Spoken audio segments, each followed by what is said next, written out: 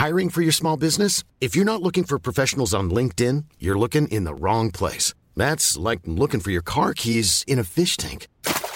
LinkedIn helps you hire professionals you can't find anywhere else, even those who aren't actively searching for a new job but might be open to the perfect role. In a given month, over 70% of LinkedIn users don't even visit other leading job sites. So start looking in the right place. With LinkedIn, you can hire professionals like a professional. Post your free job on linkedin.com/people today.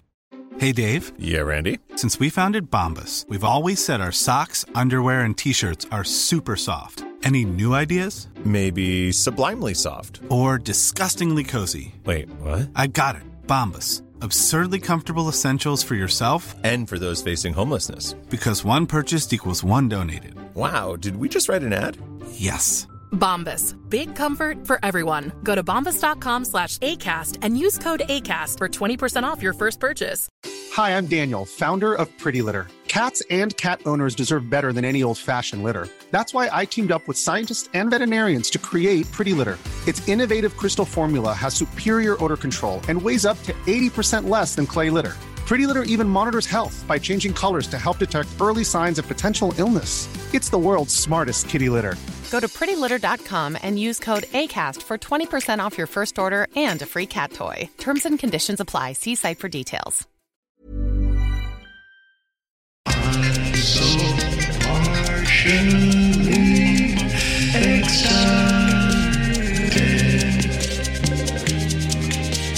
excited for you. Partially excited.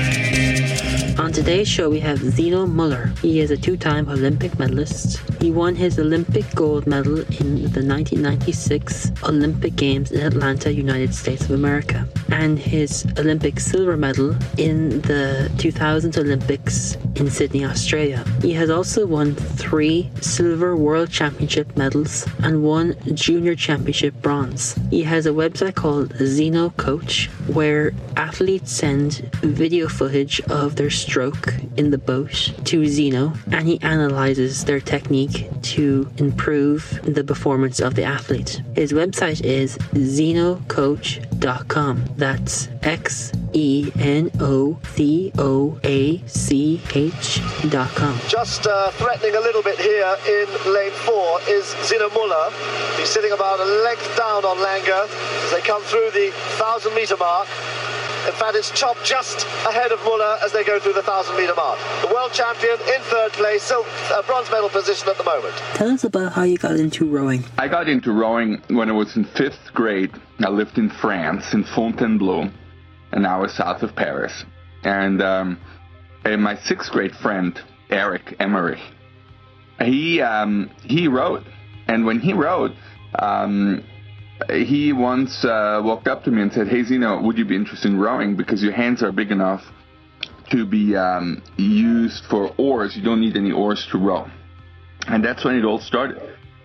My parents totally supported my rowing. I used to play tennis, but there wasn't enough tennis around me, and I would just beat the ball so hard that it would always go into the out. So rowing was it. I was going to row, and my father made sure that I knew about the best rowers in the world. So he talked about Karppinen, Kolbe, Lange, and they also started driving me from France to Switzerland.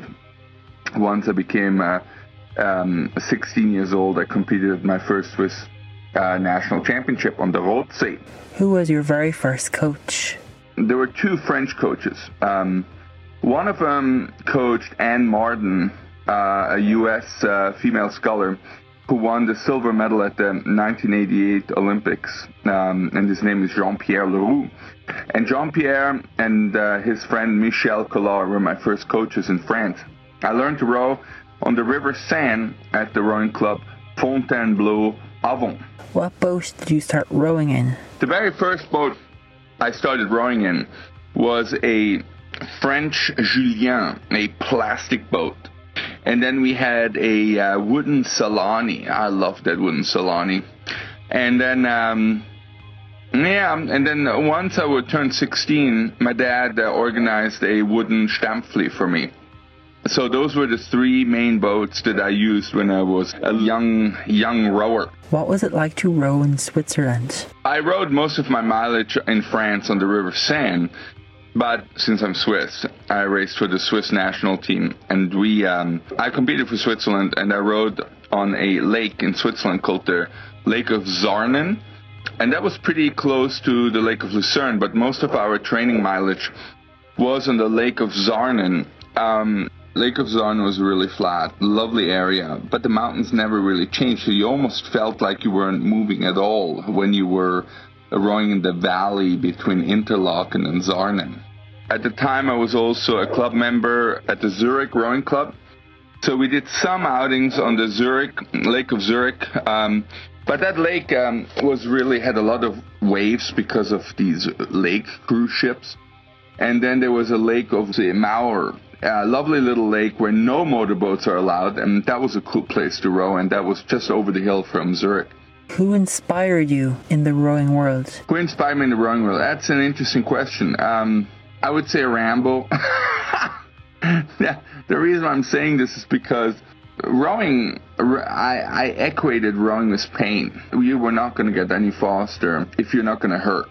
And the only movie that I really saw that I felt the hurt in was when I watched Rambo: First Blood.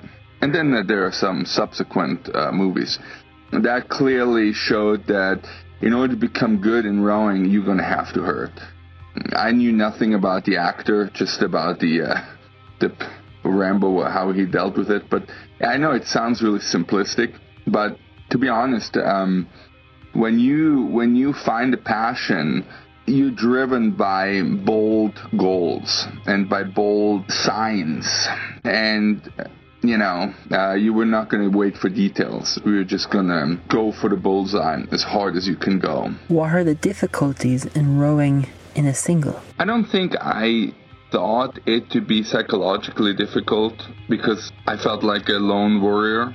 And it was a mano-a-mano civilized rowing fight. So I really liked rowing the 8 with Brown University. But when it came down to the business of it, it was me against anyone else in the single scull, and I wanted to make them suffer as hard as possible. So if they were going to be faster than me, I wanted to make them suffer as hard as possible. So I think I was pretty good in psychobabbling myself. And I don't know, the solitude in the single scull did not bother me.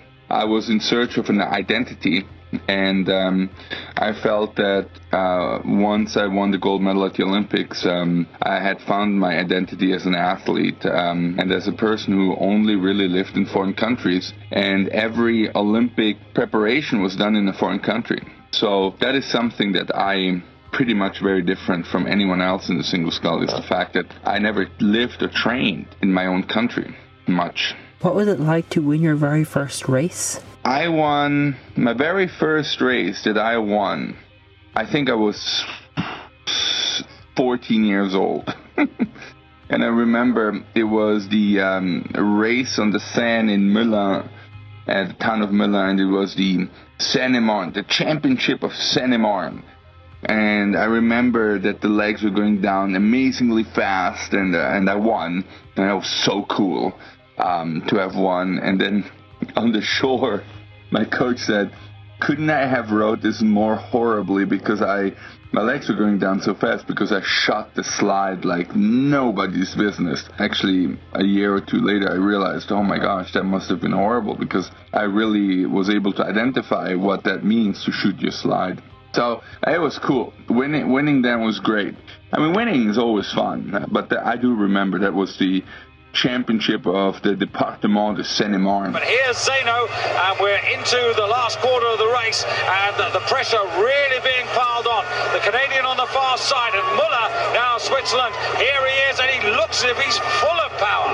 Absolutely powerful on that catch. He's winding it right up. Then he's moving. He's moved past Langer. He's almost now onto Derek Porter. Now can Derek Porter wind up that race? Has he got the flexibility? But Muller is moving. Tell us about your journey to the Olympics. My first Olympics, I turned 19 that summer. I had already finished my freshman year at Brown University. And I trained in the springtime a couple of hours in the morning. Then in the afternoon I would hop into the 8. And I raced in Barcelona. I had the possibility to be as fast as the bronze medalist. So bronze medal at age 19 was a possibility because I had beaten Kejtan Broniewski, the Polish sculler who ended up winning bronze once before. But, high altitude training is something I had never done before. I'm sure I made some mistakes and maybe I needed more help through coaching, and there are things I could have done better. So I ended up missing the final by half a canvas behind Eric Verdonk. Eric, who won, I believe, the bronze medal in 1988. So I missed the final by half a boat length, and that was brutal. Eric was in the hunt for a bronze medal 2 days later, and ended up being beaten by Kejtan Broniewski. So I had a potential of winning bronze there. I do remember that the stroke man of the German quad, his name was Andre Wilms, and Andre was sitting stroke, and as we were both turning our boats, he made a snide remark, kind of insulting, of course, said, "Hello, asshole." And I remember this to this day, and I don't think very highly of him till this day. I wonder if the guy even remembers having said that, but I do remember. And he ended up winning, which I didn't really like because he treated me badly. But, so is life, right? I hurt my back carrying the boat out, getting ready for my small final, and then I couldn't race the small final. It was so bad. It was terrible. But you live and learn, you make mistakes, and it's brutal. You feel like you're going through the gravel, rock bottom, and somehow you climb out of it, and you swear vengeance. I think that was one of the things that was the most brutal, is that I was all mad that I didn't make the finals, and I had no minders watching out for what I was going to do, and I was asked by some Swiss interviewer to do a live interview.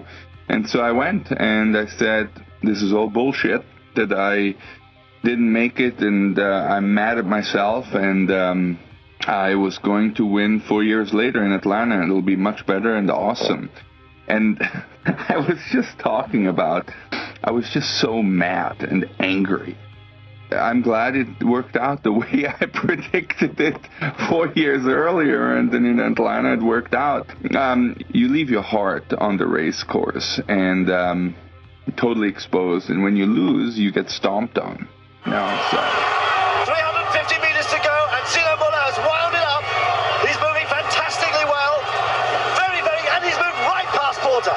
He's moved right past Porter, half a length. In 20 strokes, Müller went right through first and second place, and he's now in front by 3/4 of a length. And he's pulling away as well, and not for the first time, in fact for the second time in the space of 30 minutes.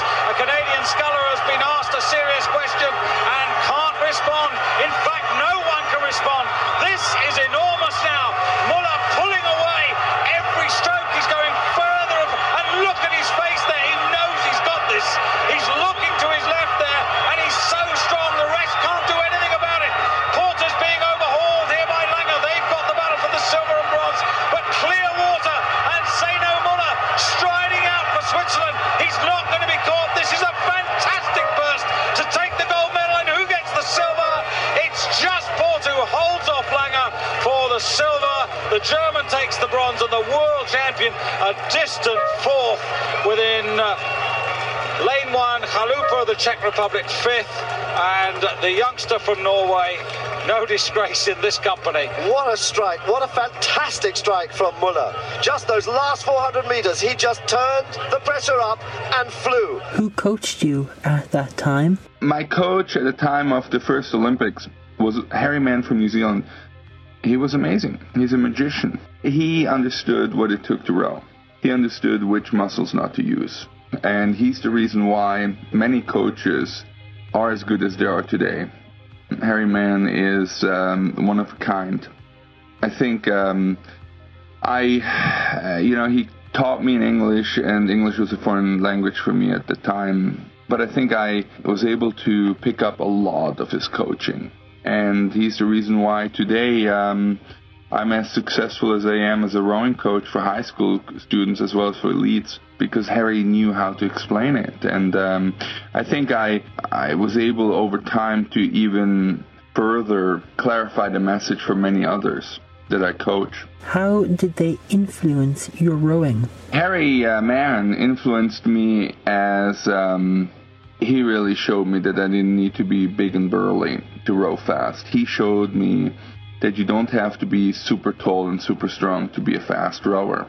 And luckily, Marty Aitken, who came to the Swiss national team after Harry left, he totally understood what Harry needed to have done in rowing. So it was really lucky. Then Marty was a good friend of Harry. The technique, the continuity in the technique was flawless. That's why I won. Describe to us about the 1996 Olympic final.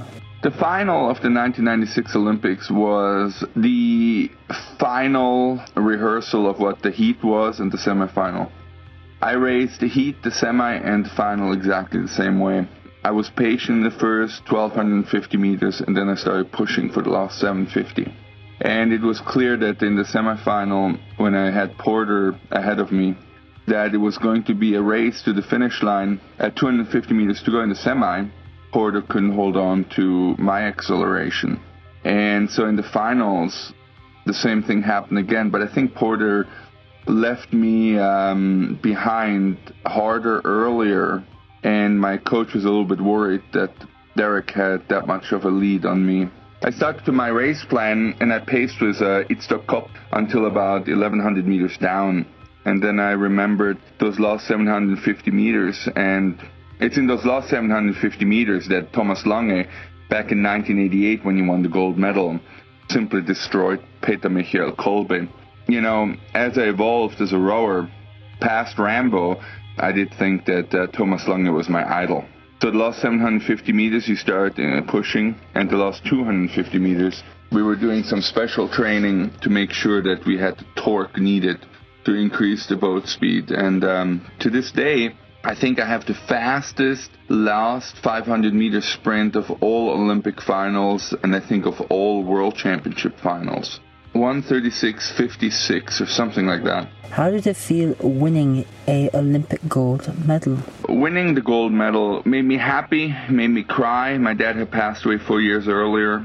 I had so much pent-up anger in me over the course of all those years, because maybe I was always a foreigner everywhere where I went.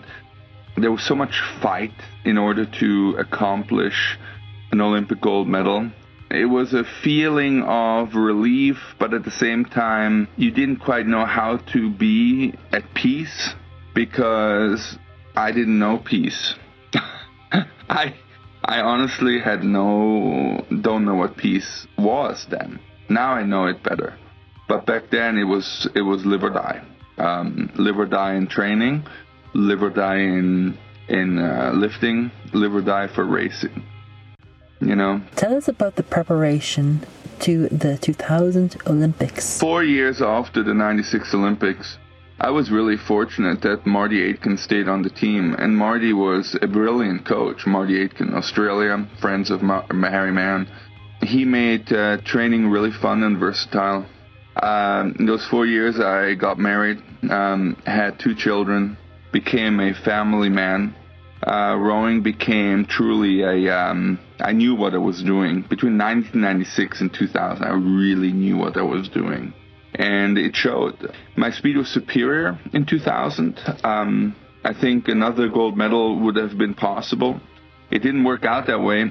All week long, for some odd reason, I always woke up with a sore throat in the morning, and I didn't think much of it. After the semifinal, my resting heart rate wasn't coming down. It stayed around 90. And I had no idea why that was. I was really lucky that there was a day of rest between the semifinal and the final. You know, the final against my friend Rob Waddell, and I need to underline friend. Rob I really enjoy Rob and his family. We took off, and at 1,500 meters, we had a 5-second lead on the field. And then I blew so hard. That was the hardest race of my life, to win a silver medal, to see the gold medal go, and to struggle to win a silver medal against two of my not worst, but I really didn't want to lose against Derek or Marcel Hacker because of the history I had with Derek. He was never very friendly to me from the very beginning when I first congratulated him when he won the gold medal at the 1993 World Championship, and I swore to myself that he would never beat me. And so when he was getting closer in those last 250 meters, 400 meters, I was fighting like heck. It's a very personal thing, rowing the single scull. It's you against everybody else in single sculls, and you were going to fight. And I'm really happy Rob won the gold medal. Let's share the gold. How much would my life have changed had I won 2 gold medals? Not that much different, I would say. I don't know. But I'm sure that for Rob, winning a gold medal, his life did change as much as mine changed when I won gold in 1996. So I'm really glad he did, because I think he's a great guy and he has a great family, and I wish him all the very, very best. Did you want to become a coach? In the end, yes. Around 2003, I realized that I have a talent to coach. I can really verbalize the rowing stroke, and I can verbalize the rowing stroke in so many different ways that rowers understand one way or the other what to do. And when I did about 7-8 years of indoor rowing as a studio on top of my coaching on the water, I explained beginners how to row. And there are things that is absolutely crucial for people to do in order to maximize their power without wasting their ability on the small muscles. Rowing is all about how you use the big muscles and in what sequence. Then I became a rowing coach, and now I really think this was my calling. Somebody said to me that, Zeno, you are remembered by winning the medals, but you will be more remembered by the people you're going to help win the medals. That's kind of an interesting way to look at it. How did Zeno Coach come about? For me, I knew that somehow coaching rowing had to pay for my family. The internet was, the broadband was moving faster and faster, so we slowly but surely were able to send footage over the internet. And now I do stroke analysis for high school rowers who want to improve their odds to get recruited to university as rowers. And I really enjoy doing that. And on top of that, I coach people on the water digitally. So they send me footage, and I do slow motion frame-by-frame analysis and send it back and write training programs. So everything about coaching I can do without actually sitting in a coaching lounge. So that's what's really incredible now, and I feel extremely fortunate that that is possible to do. I am an elite rowing coach for anyone who can afford me, who wants to improve. When they realize that professional coaching is available, I'm the one to go to. I don't have to protect the club. I don't have to protect the national team. I'm here to coach those who want to get elite coaching.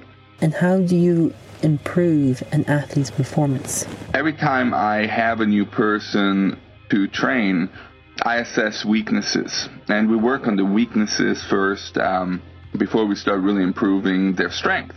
It really is fascinating to me to be able to help oarsmen in a way that they never thought this was possible. And I really have to thank the science behind understanding how to develop the aerobic capacity and further the anaerobic capacity without hacking into the aerobic capacity. So, and specific strength training, different types of strength training, those are all things, ingredients that really helped me become the athlete that I became at the Olympics. What kind of strength training do you recommend? I think to just make it real simple, what kind of strength training to do I recommend for athletes? Guys, don't get injured. Don't be fools. Don't get into some crazy rat race or chest thumping competition about who can lift more. Avoid injury at all costs. There are many different ways of improving somebody's performance in rowing using strength training. But the number one tip for me is to do not start becoming competitive in strength training for foolish reasons, and then lose your future in rowing because of an injury. Describe the correct rowing technique. Aaron, I will not describe the correct rowing technique, but what I can tell you is that every boat that I see has flaws. I can certainly say that some boats could win if they corrected some of the flaws that are so blatant. Even at the World Championship and the Olympics, you're only as good as whoever you beat. So if the entire field is kind of sloppy, well, then some people may think that a certain style of rowing won, and therefore you have to emulate that. And that's the danger. There's a lot of waste in power. And so I see their strengths, I see their flaws. And if they improved some of their flaws, the medal order would be different at the World Championship or the Olympics. I'm not going to point the finger at anyone particular. That wouldn't be right for me to do. When people are starting rowing, should they row sweep or scull? I believe in sculling as a way to learn. So sculling is really, really, really important because it's symmetric. And then if you want to do sweep rowing, that's fine. But sculling teaches people how to handle themselves in a boat, and so they don't become a nuisance in a large boat without knowing what to do in a small boat. So small boats, a single scull is awesome. Talk to us about your schools program that you have. I coach high school students, and those high school students, they want to get ready to get recruited to a university program.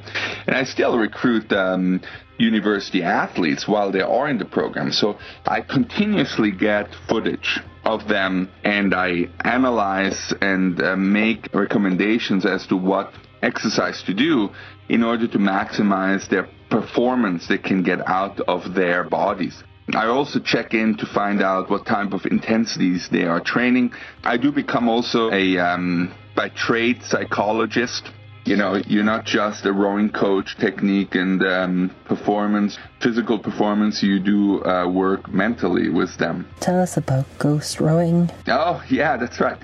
Martin Cross wrote the book Olympic Obsessions, and there is a chapter about Harry Mann in Olympic Obsession. And Martin Cross stood on the shores, and he would always know when a crew of Harry would row by because they would be ghosting along.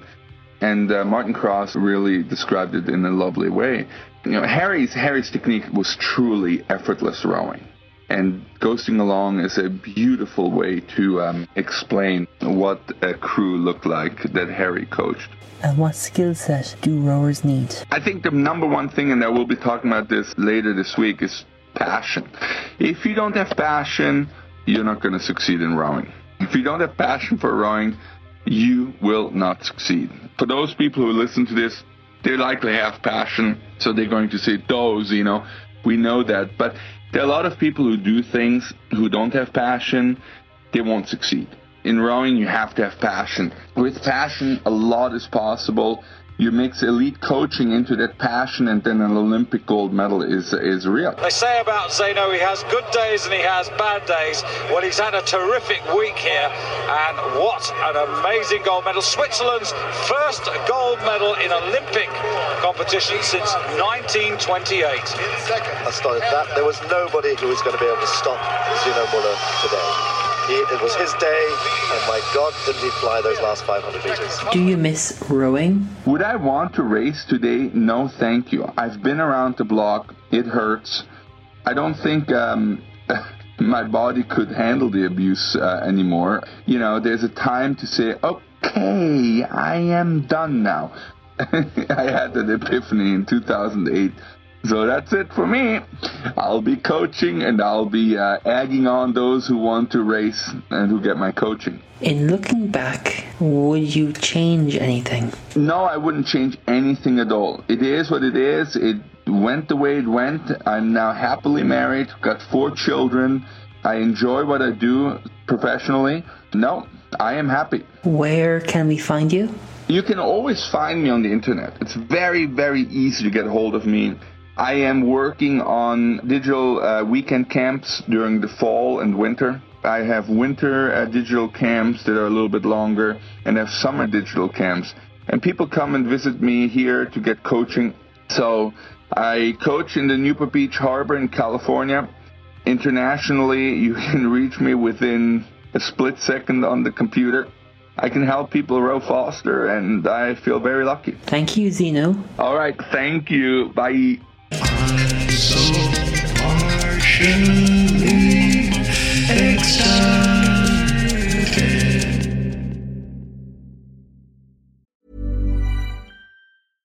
Want flexibility? Take yoga. Want flexibility with your health insurance? Check out United Healthcare Insurance Plans. Underwritten by Golden Rule Insurance Company, they offer flexible, budget-friendly medical, dental, and vision coverage that may be right for you. More at uh1.com.